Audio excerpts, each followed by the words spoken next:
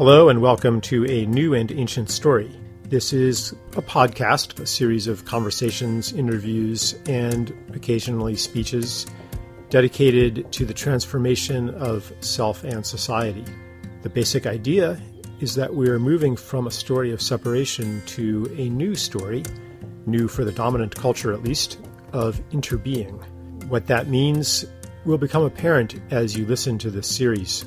We explore things like technology, spirituality, agriculture, healing, economics, politics, ecology, relationships, education. Pretty much everything that is undergoing a transition today as our old story nears collapse. If you want to engage these ideas more deeply, you can come to our website, charleseisenstein.net. Hey everybody, Charles Eisenstein here with Rishi Kumar, also known as Farmer Rishi, who, he'll tell us a bit about what he does. But do you work with or for Kiss the Ground? I work with Kiss the Ground. So Kiss the Ground is the name of a film that I'm really aligned with because it's kind of about climate change, but really focusing on soil. So there's a big overlap there with the emphasis that I'm advocating as far as environmental issues go, which is really to pay attention to what I call the organs of Gaia. Soil is being one of them. So that's why I'm interested to talk to Rishi, because here's somebody who literally has his hands in the soil, and I'm just curious to see where the conversation will go. So Thanks for having me. Yeah. Is there anything on your mind right at the outset, responding to what I said, or should I ask you questions? I could say one thing. What I should say, Kiss the Ground is a movie. It's also a book, and it's also a nonprofit organization that advocates for soil health and regenerative agriculture. And I teach regenerative gardening course for them. But just in terms of what you were saying about the organs of Earth, that resonates with me a lot, because a lot of what I try to convey through my work and through the classes is really changing our conception of how we view Earth. I know in a lot of these circles we use this word environment, and that conveys some kind of separation. So the word I try to use more is actually just body, and how should I treat my body? And, in terms of organs of the earth, yes, the soil is an organ of the earth. And also, we are an organ of the earth. We have a function as humans. We have a role as humans to play. And I think for me, regenerative gardening or regenerative agriculture is about one, really taking the time to realize or to just conceptualize what that role is, and then two, learning how to step into that role. Yeah. In my book, I write kind of critically a little bit about the concept of leave no trace, as if the best we can do is to minimize the harm that we cause. Yeah. But if we're going to be like other beings in an ecosystem, they don't just minimize harm, they actively contribute to the well-being of all. Exactly. So if we're going to become ecological beings, shouldn't we be doing that as well? Right. Yeah, and I think it's really interesting if you look at whatever you want to call it, mainstream media or whatever it is, the epitome of sustainability is not just to reduce your footprint, not just to reduce your carbon emissions, but to reach zero. Right? The best you can be is carbon zero, net zero, zero waste, zero plastic, zero, whatever it is. Like the thing that you're reaching for is basically to disappear. And I think that is, for a lot of people, you're hearing this message all the time, but you're not really hearing it completely. And when you actually look at that message, it's very stark. There's basically this kind of underlying message that, hey, the best thing you could do for the planet is just to get rid of yourself. Yeah. And there's a lot of despair that comes from that narrative. So I want to maybe explore a little bit about what you mean by regenerative gardening, because some people are probably familiar who are listening to this with the idea of carbon farming and the validation, which is actually a lot in the Kiss the Ground movie, basically saying that these regenerative practices are good because they take carbon out of the atmosphere and put it into the soil. And I think that that's actually a really limited view. Right. It does so happen that practices that restore the health and vitality of land usually do sequester carbon as well. But maybe that's not always the case. Maybe the best thing for land in some place, in some microclimate, in some cultural context, may not be to sequester as much carbon as possible. So I'd like to hear what you really mean. Like, are you equating regenerative gardening with building soil organic carbon, organic matter, I mean, or do you have, like, what do you exactly do you mean by regenerative gardening? Yeah, that's a really good question, and this is actually something that within Kiss the Ground we've been discussing as well, because there is this now that regenerative agriculture and the idea that you can sequester carbon in the soil is gaining a little bit of momentum, or there's a bit of a movement building around that. We're starting to see kind of this, I think what you would also describe as a reductionism around soil carbon, right? So we need to build soil carbon at whatever cost, using whatever tools, and we need to do it everywhere as much as possible. And it's interesting that we have this phrase like look for the root of the problem, and if you look at any plant, there's not like the root doesn't just go to one spot. For me, it's look for the roots of the problem. And so yes, yeah, carbon is, like you said, like the sequestration of carbon is a byproduct of regenerative agriculture or regenerative gardening. But to me, and I have my own definition of these things. I think it's still such a new topic that everyone's going to have their own definition. But for me, what regenerative gardening is all about is the role of the gardener in the garden. And it's more about seeing that, hey, I can go beyond reducing my footprint. I can go beyond just growing food for myself. It's really about, can we see ourselves in a role of care and even a role of love with the plants, the animals, the trees, the soil, the microbes, the fungi that make up this garden. I call myself Farmer Rishi, but I really prefer the word garden because I think that evokes more of the right image in people's minds. We're looking to kind of settle into this flow that is already existing, and see how we can. I don't know. I imagine it like almost like a Tai Chi, where there's energy flowing into the garden, there's energy flowing out of the garden, and we're stepping out of this role of control and saying, oh, like this is my garden, this is, I decide what's going on here, and we're stepping into this kind of Tai Chi, just moving the energy from here to there and making adjustments so that everyone can feel that the energy in that garden is lifted. Mm-hmm. Yeah, it's kind of like the one straw revolution where as the sensitivity to these flows increases, the farmer or the gardener needs to do less and less. Like the interventions are more and more subtle. Right. Yeah, and the key thing there too is that, and I see this a lot from some people who come in from maybe going through a lot of, and not to denigrate the permaculture movement, or there's so much, I've been through that path and I've seen so much wonderful knowledge coming from there.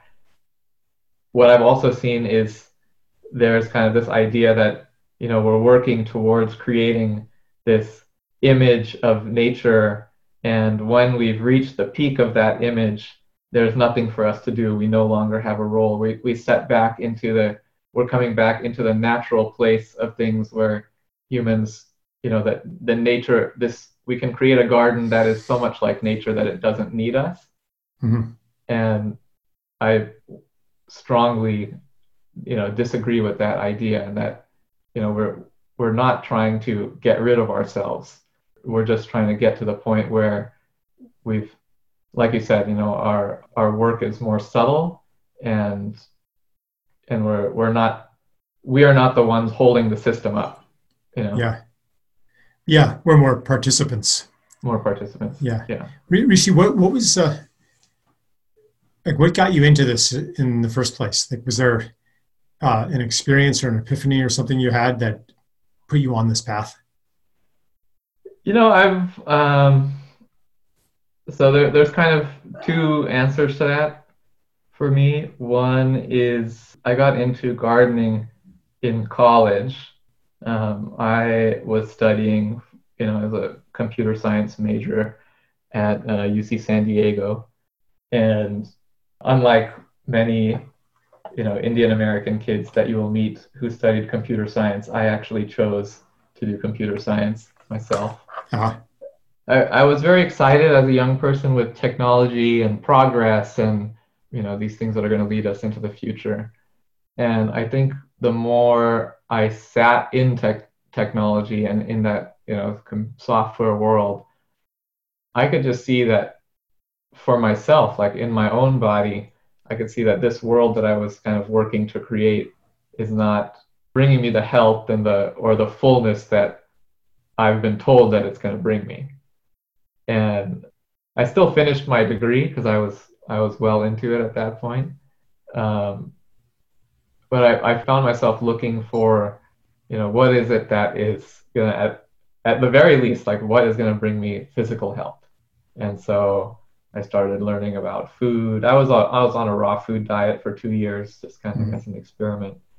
And I started learning about food. Then I heard of this word organic, and there was organic food at the store. And what is that? And okay, and then organic food has so much variability. Let me just try to grow some of my own food.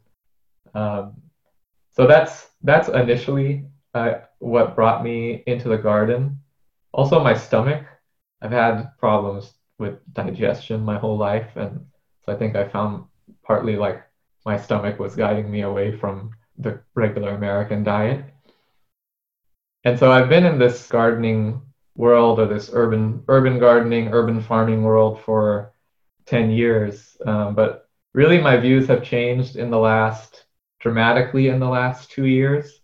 After about 6-7 years of being in this, I had been through a lot of difficulty, and I had come to I had come to the end of the traditional environmental view of, whatever it is you want to say, like I'd gotten to that place where I was like, yeah, maybe the best thing is for me to just, I can't contribute in any functional way or something. So I had a bit of a breakdown at that point, and not a bit of a breakdown, I had an extreme breakdown. And it's been coming out of that breakdown that has opened up new possibilities and new ideas and new ways of being for me. That's what's kind of slowly coming out through the work that I'm doing right now in my classes, and just speaking to others like you. And a friend of mine had told me about you and your work and your writings like years ago, and I don't know, I never got your books. And then this year when he suggested it again, I was like, okay, let me read it. And for me, it was like all the ideas that I've had and all the feelings that I was feeling, it was like you had already written them down, and it kind of felt like I was reading my own thoughts.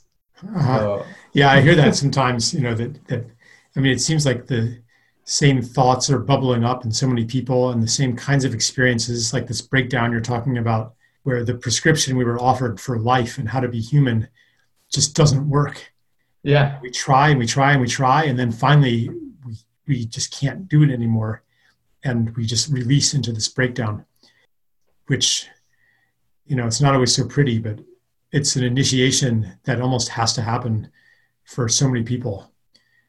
One thing I like about gardening and your proud identification with it is that it's kind of humble, like especially in the environmental movement and whatever. I'm just going to use that word because you know what I'm talking about. Yeah. Um, and maybe even beyond that, there's this idea that something is only worthwhile and valid if you can scale it, if you can make it into Right. some big thing, if you can save the world. Right. Right. And so gardening, okay, that view would maybe maybe it'd be a patronizing acceptance of gardening. Yes, it's very nice to do that. It makes a Yeah. little contribution, but you're only actually doing something impactful if you proselytize it and teach it Right. and offer trainings and um, put it into media, and then you're doing something world changing, which basically means that it's not gardening that you're doing, but you're being an evangelist for gardening. That's worthwhile, not actually putting your hands in the soil. It's Right. much more worthwhile to have a YouTube channel about gardening than to actually garden. So this is in my mind a betrayal of the deep impulse that originally took you and people like you away from sitting in front of a screen programming all day into onto your knees into the soil. And so I'm wondering, did your breakdown have anything to do with the release of I'm going to save the world? Like what brought you into this? And okay, you are involved in Kiss the Ground and organization, so you are actually doing some of this scaling and evangelizing, but that's not where it started, is it? Right. And so what was this related to the breakdown process? Like what brought you to do something humble in the sense that your ego couldn't pat yourself on the back that you're saving the world now? Yeah. There was definitely that leading up to my breakdown. It was all of that. Yeah, just this sense of urgency, right? Mm-hmm. There's this thing that we need to do, and we need to do it as fast as possible. And I think that the key that follows in that train of thought is nothing else matters. I need to do this right now as fast as possible. And when you say nothing else matters, you're including yourself. And that's what I did. That's what I did to myself. I didn't pay attention to myself because, and this is another, here's another assumption under that assumption is that I am not part of the earth, right? I'm working to save the earth, and the earth is outside of me. I need to sacrifice myself for the earth that is separate from me.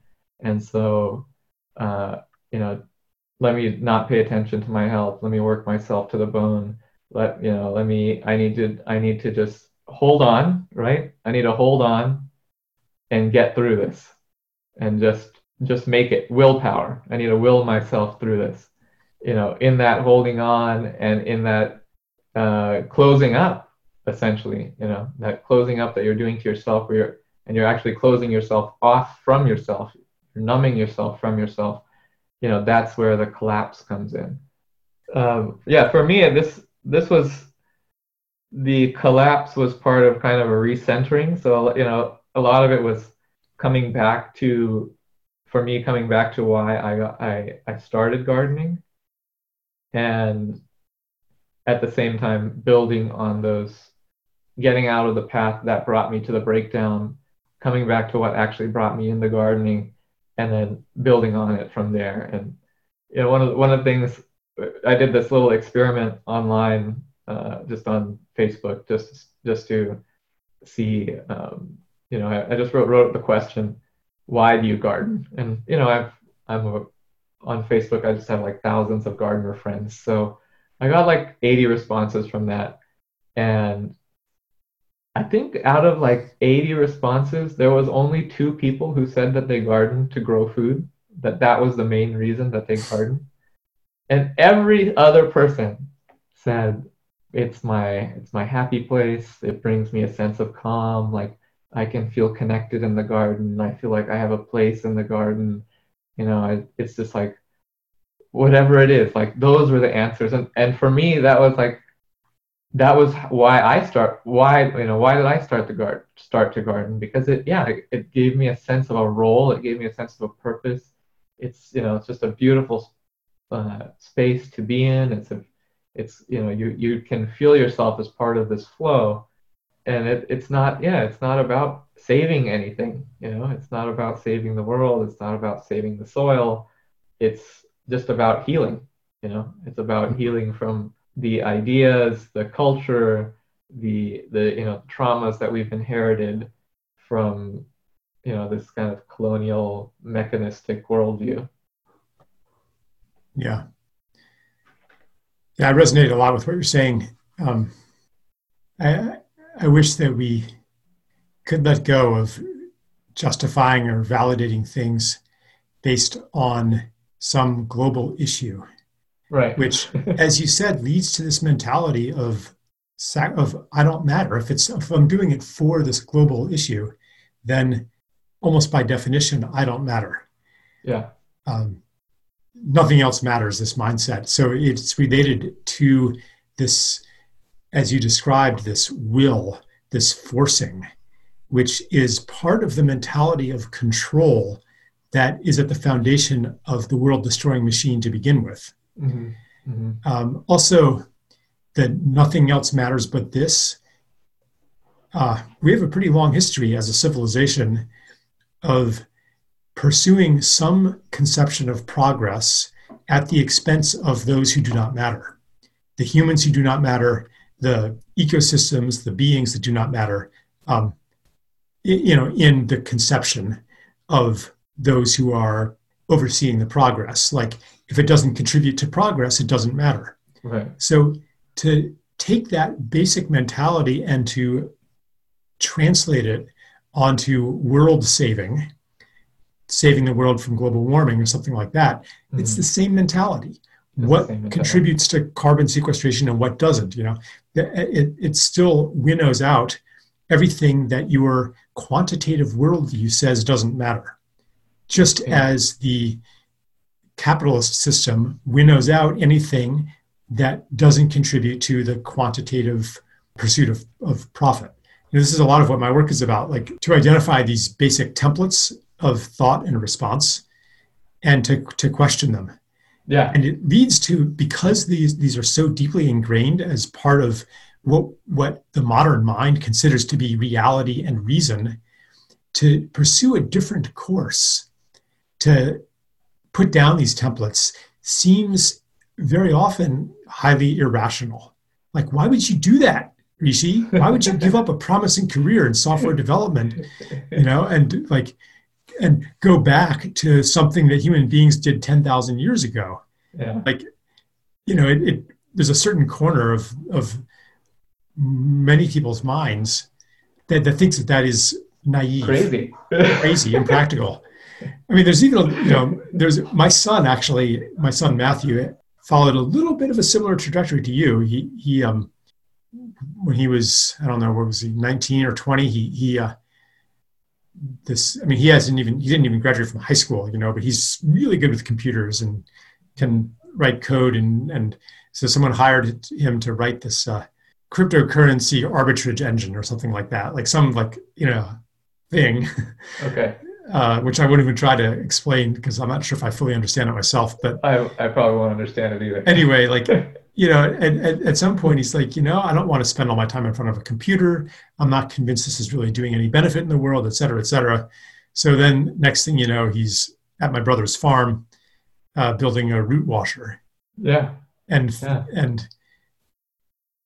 it's not like in the old story, the farmer was at the bottom of the social hierarchy. Yeah. And to advance oneself meant to leave the land, to go to the city, to engage in something more abstract, right?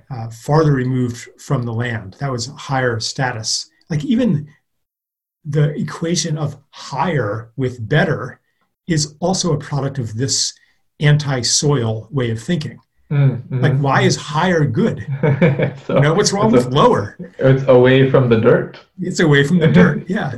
So anyway, so like my son's choices, I mean, I was very impressed and Yeah. proud of him. But there was a corner of my mind, even today, that was like, oh boy, yeah. Yeah, no, I mean, I can totally resonate with that because I actually met my wife in school because she was also a computer science major. So we have this relationship where, I left software for farming and gardening, and I just struggle to make every dollar. And she stayed the course, and she's how she supports us financially. And I'm trying, now I'm finally getting to the point where I am making some living from this. But it's a, I don't, I try not to blame. I don't want to blame anyone or make anyone feel bad that they're they're in that field if they're not doing it for their own love of it, and they're just doing it for the money. Like, yeah, I mean, that's you don't need to blame yourself for that. Yeah. And there's nothing ideal or perfect about what I do either. It's very challenging on a day-to-day basis. Mm-hmm. At the same time, I derive a lot of fulfillment from it, and there are moments of just pure awesomeness. Mm-hmm. Yeah, definitely not trying to imply that it's bad to write code. There's beautiful work to be done in every field Yeah, of human yeah. endeavor. I think I was saying that more for myself, Uh, because that was part of my division. That was one of the ways I divided mhm. the world for myself for so long. It's like you're Yeah. either working for the earth or you're not working for the earth, and the only way to work for the earth is to heal the soil. If you're Mhm. not doing that, you're not doing. That was how I divided the world for myself. That's part of my restructuring right Mhm. now. Yeah, beautiful. Yeah, if people could only let go of the mental habit of I am a good person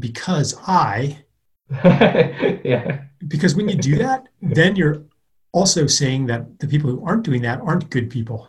Yeah. You're Yeah. creating division and judgment and attaching an identity to a practice or to an occupation or something like that. What if it turns out that what you've been doing is causing harm, but you've associated being a good person with doing it? It's Hmm. going to be hard to let go. Yeah. And it opens up so much freedom when I find for myself, at least, and for a lot of people, to not justify yourself. Because Mm. if you're not guided by these justifications, then an inner motivation becomes accessible that can guide us in directions that the mind cannot fathom, but that sometimes turn out to be the most useful things of all. Yeah.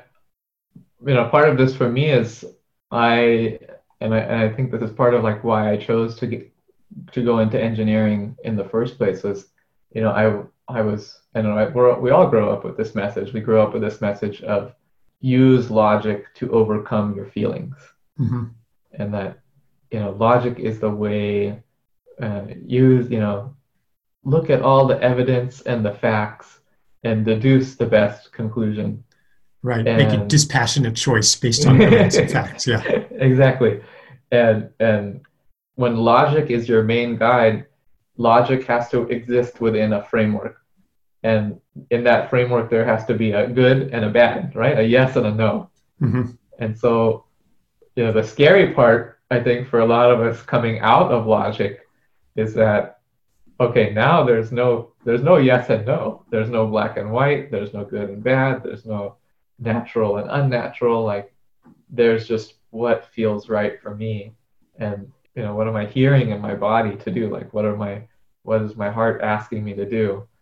And I don't know if it's difficult. It's just that it's not so, when you've never been taught to do that and you're 30 or 40 or 50 years old, it's a scary change to make. It's a new habit for sure. Yeah. Has gardening brought you in closer touch with that habit, with helped you transcend the kind of yes, no way of thinking. I, I think this is everything for me. Like it did, and then I let the logic take over, and then the logic failed me, and now I'm coming back into it. So Hmm. yeah, it's definitely yes is the short answer. Yeah. Um, yeah, gardening is for me what and this is also what I try to convey in my courses. It's not, or let's say regenerative gardening, since I've given that title. Um, it's not the set of practices, right? It's Hmm. not here's a list of things to do. It's really about being just aware, being observant, listening to your senses, listening to the beings that you're interacting with, and that's a major shift, I think, for me in going from industrial or conventional or even industrial organic gardening to regenerative gardening is seeing that every being in your garden or that your garden is full of beings, you know, not full of objects. Yeah. Um, and actually that everything is a being. There's no such thing as a thing. Everyone is a being and everyone is trying to communicate with us. And how can I open myself enough to hear what everyone is saying so that I can be of service? And then over time, as you come into relationship with it and treat it as a being, then the garden itself takes on a beingness. Yeah, Even though yeah. it seems like you've kind of arbitrarily defined it, but but but beings can be born too. Yeah, yeah. And yeah. One of the visualizations that I do with my classes, I ask people to just close their eyes and imagine themselves in a garden, whether it's a garden that they actually have or it's a garden that they're just, imagining. Um, and most people, what I find when I ask them to do that is they imagine themselves big, tall, you know, uh, above the garden. The plants are small, they're in boxes, they're on the ground, they imagine little vegetables, little heads of lettuce, and and then I ask them to, from that view, from that first person view, kind of go up in the sky, and look down on yourself from that bird's eye view and see how does how is your relationship to the garden changing from this first person view to this bird's eye view. And usually what people respond with is, in the first person view, they feel very big. They feel like they have a lot of responsibility. They feel like they're in control and they feel like if something dies, it's their fault. Mm. And if something lives, it's because of them. And when you move to this bird's eye view, it's from that bird's eye view, you're just another squirrel, running around the garden. Mm.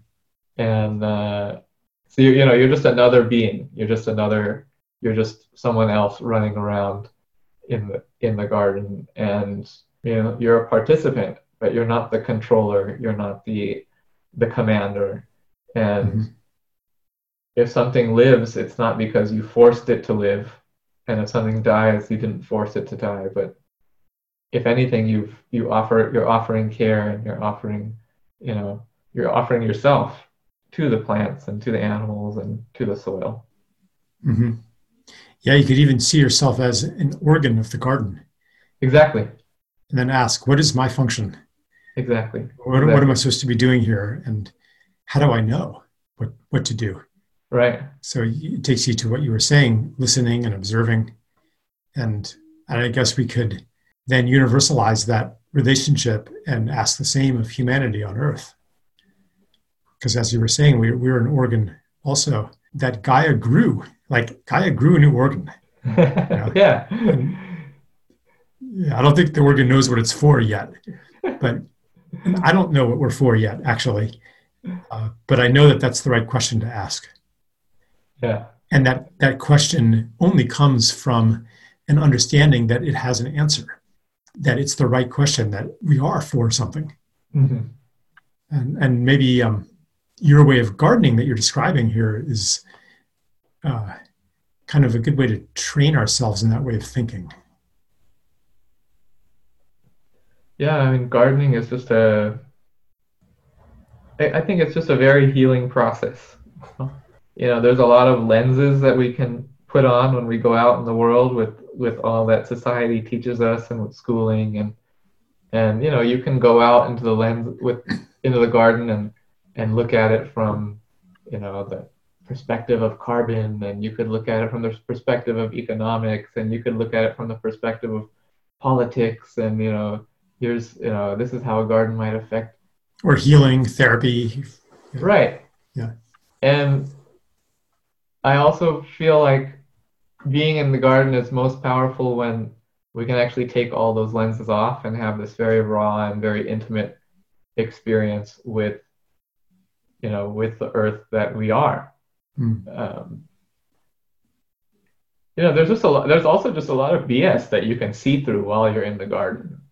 There's certain things that, we're told as a culture and as a society that you can very just quickly understand that those concepts are crap by being in the garden. And just to give an example, like I've been doing this written series on the language of regeneration, so I've been kind of deconstructing some of the words that we use in English specifically, and how I've seen that these concepts that the word represents doesn't actually exist by being in the garden. Mm-hmm.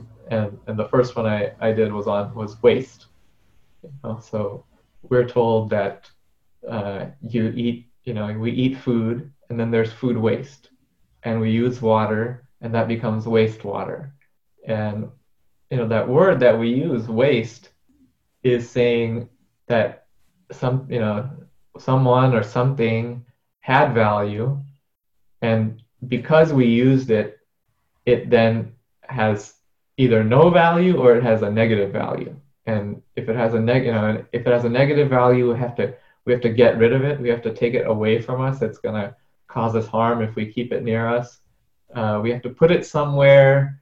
We don't really know where it's gonna go, as long as it's just far away and we don't have to think about it, right?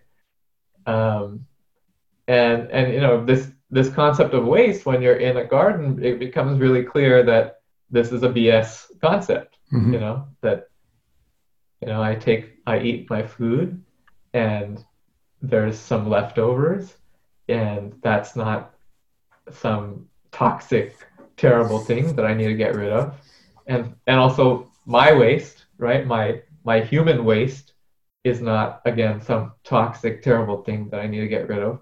But these are actually, and the word I offer in exchange for waste is gift, which I think will resonate a lot with your work. But what I think of as my waste is actually my gift that connects me to the other beings in the garden, right? So Yeah.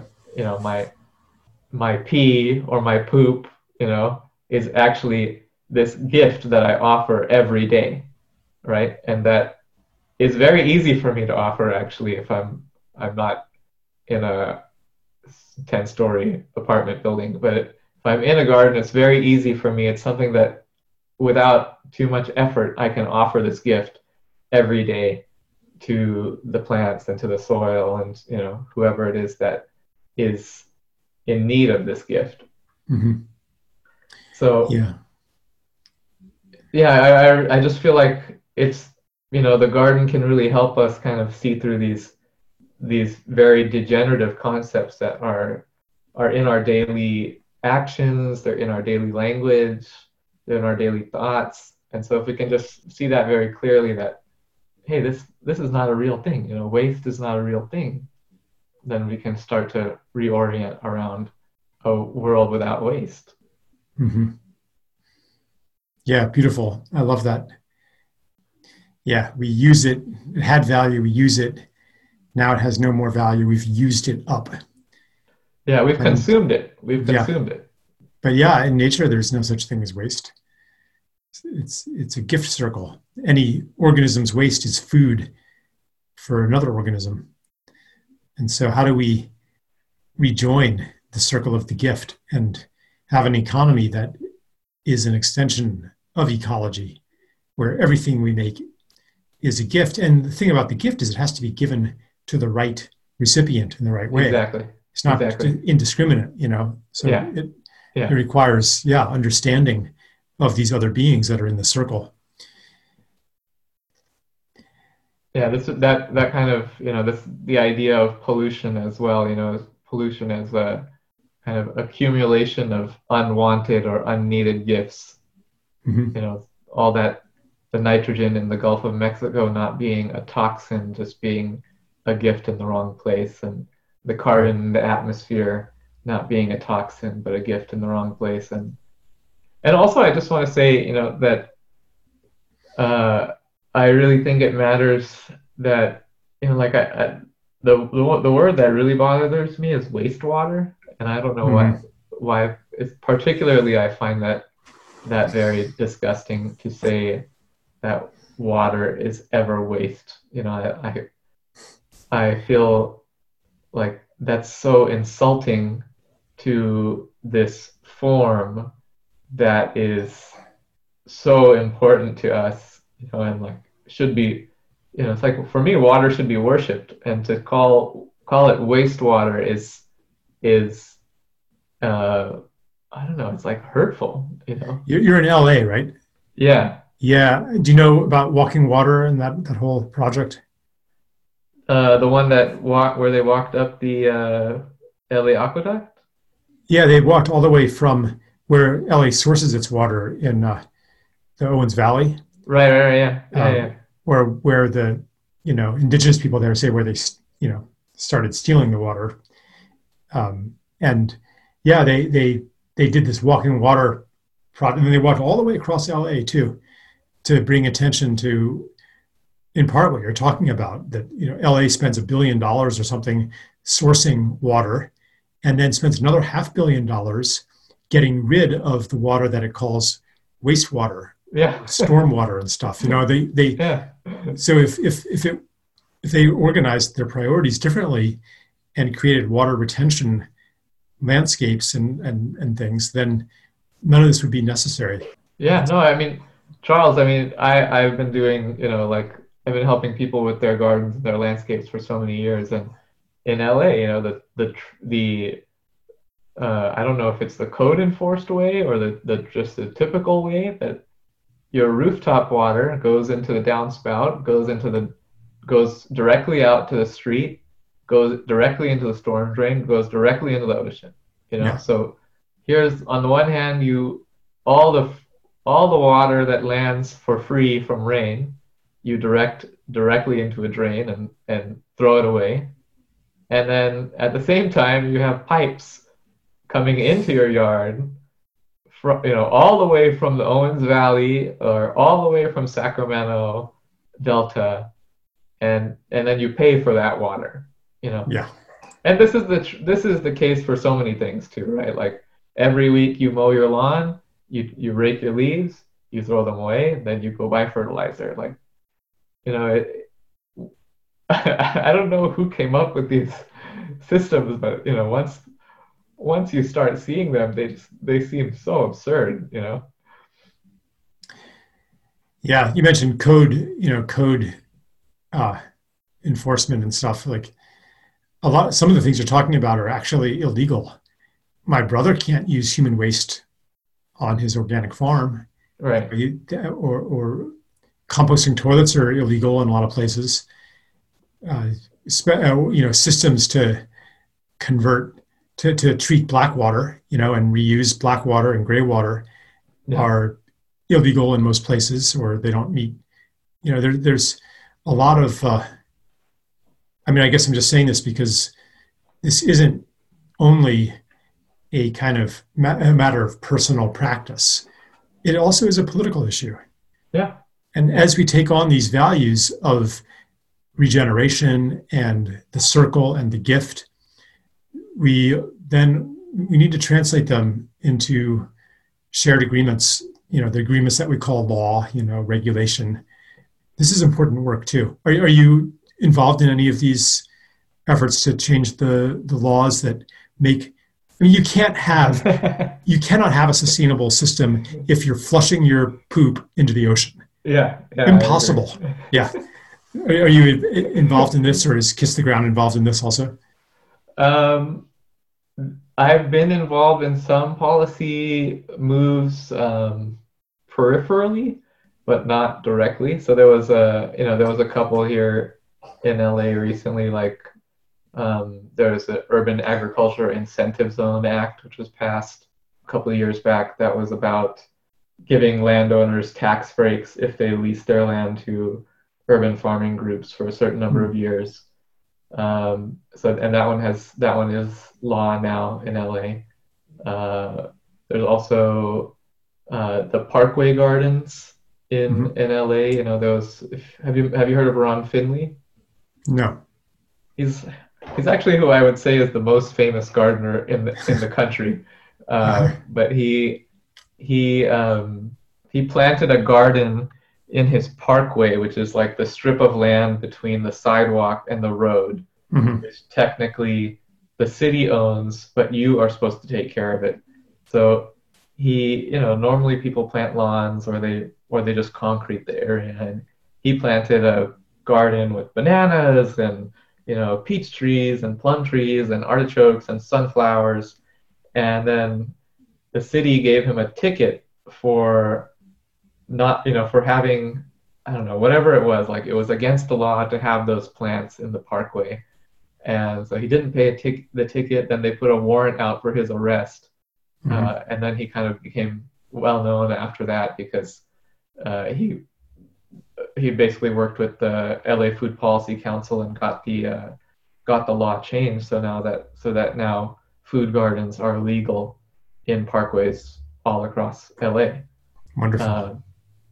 And so it's exactly what you're saying. It's like we've had this, we've derived all these codes and all these laws and all these practices based on this divisive, categorizing, divisive way of thinking.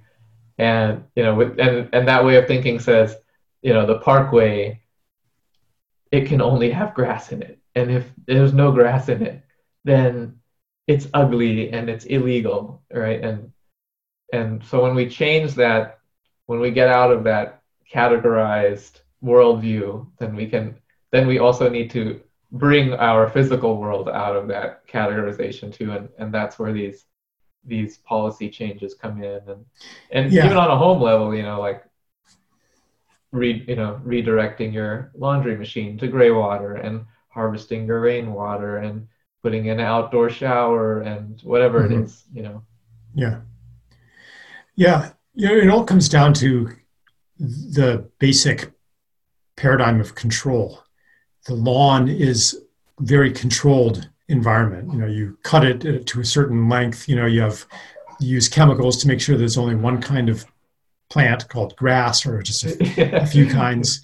The whole so-called wastewater system is also about controlling water. This water goes here, that water goes there. We have to bring in a certain amount. It's under control. Yeah. And the kind of gardening you're describing is really a release of control. You're not imposing your design onto the land, but you're starting, as you said, with listening. What I tell people is, in a traditional landscape, someone comes in or you come in and you decide, okay, this is what the landscape is going to be. This plant is going to be here, this plant is going to be here, that tree is going to be this size, this bush is going to be this size, this shape, and you put all your effort into maintaining that plan, right? The grass has got to be this tall, it's got to cover this area, it shouldn't go across this line, and you put all of your effort, right? Every week you mow it, you trim it, you whatever, like it should always look exactly the same. And what I'm telling people is, no, like your garden this is not, what we're gonna do is we're actually gonna let go here, and we are gonna design, right? But we are gonna design with everyone else. We are just another designer in the garden, along with all the trees and all the animals and all the insects. And this garden is going to change constantly, and it's going to grow, and it's going to, you can even think of it like like you shape your own hair, right? Like you let your hair grow out, you cut it back, you change the shape. This is kind of like the garden. Mm-hmm. You're it's everyone together creating this expression. Yeah, I And had a garden a number of years ago where I can't remember what plant it was. It might have been the kale or something that actually like migrated, like it started walking around the garden, as yeah, it reseeded itself, like it would grow and it would, yeah, it kind of like traveled. yes, you're really letting, we're it's a form of art, and it's a form of expression, Hmm.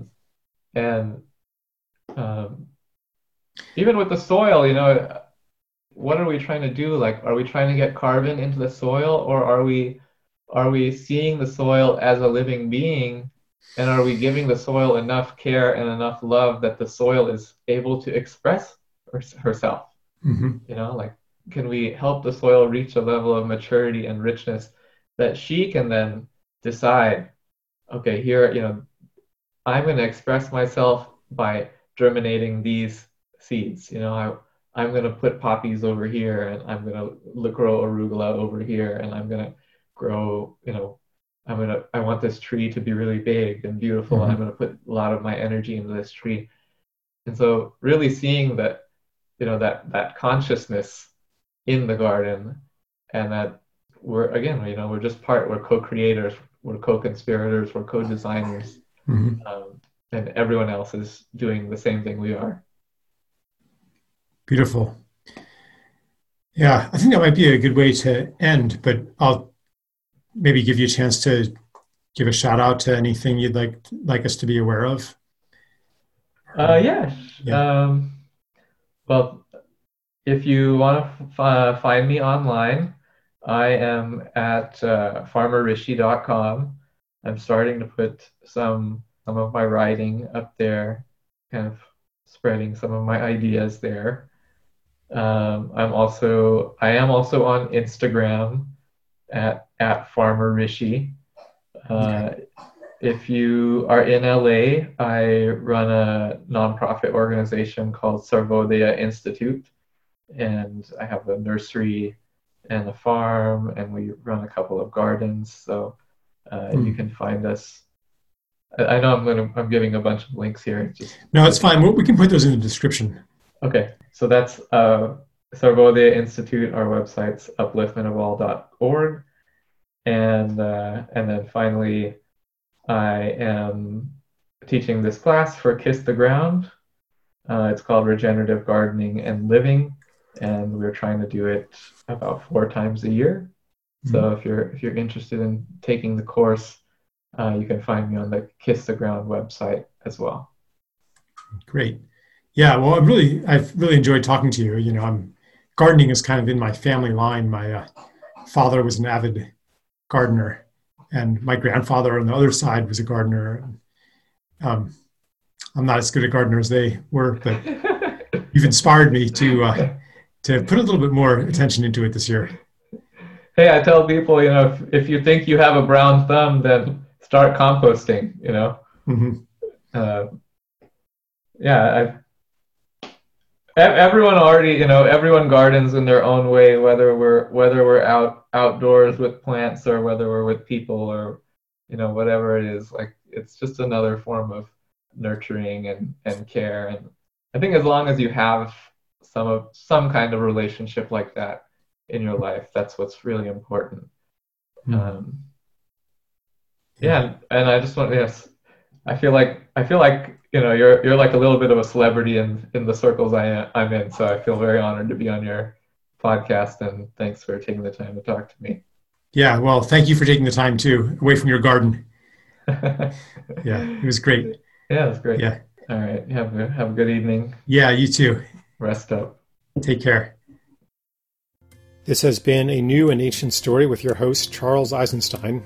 I offer this podcast in the spirit of the gift, by which I mean that I don't withhold premium content for a price or put up paywalls or do affiliate marketing or have advertising or anything like that. Instead, I rely on supporters like you.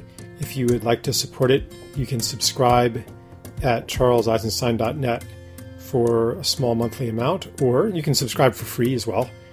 Either way, you get the same content, everything's the same, and you'll be notified every time a new podcast comes out. Also, on the site, you can find archived episodes along with everything else that I produce: essays, books, videos, online courses. Thank you very much for listening, and I'll be with you again next time.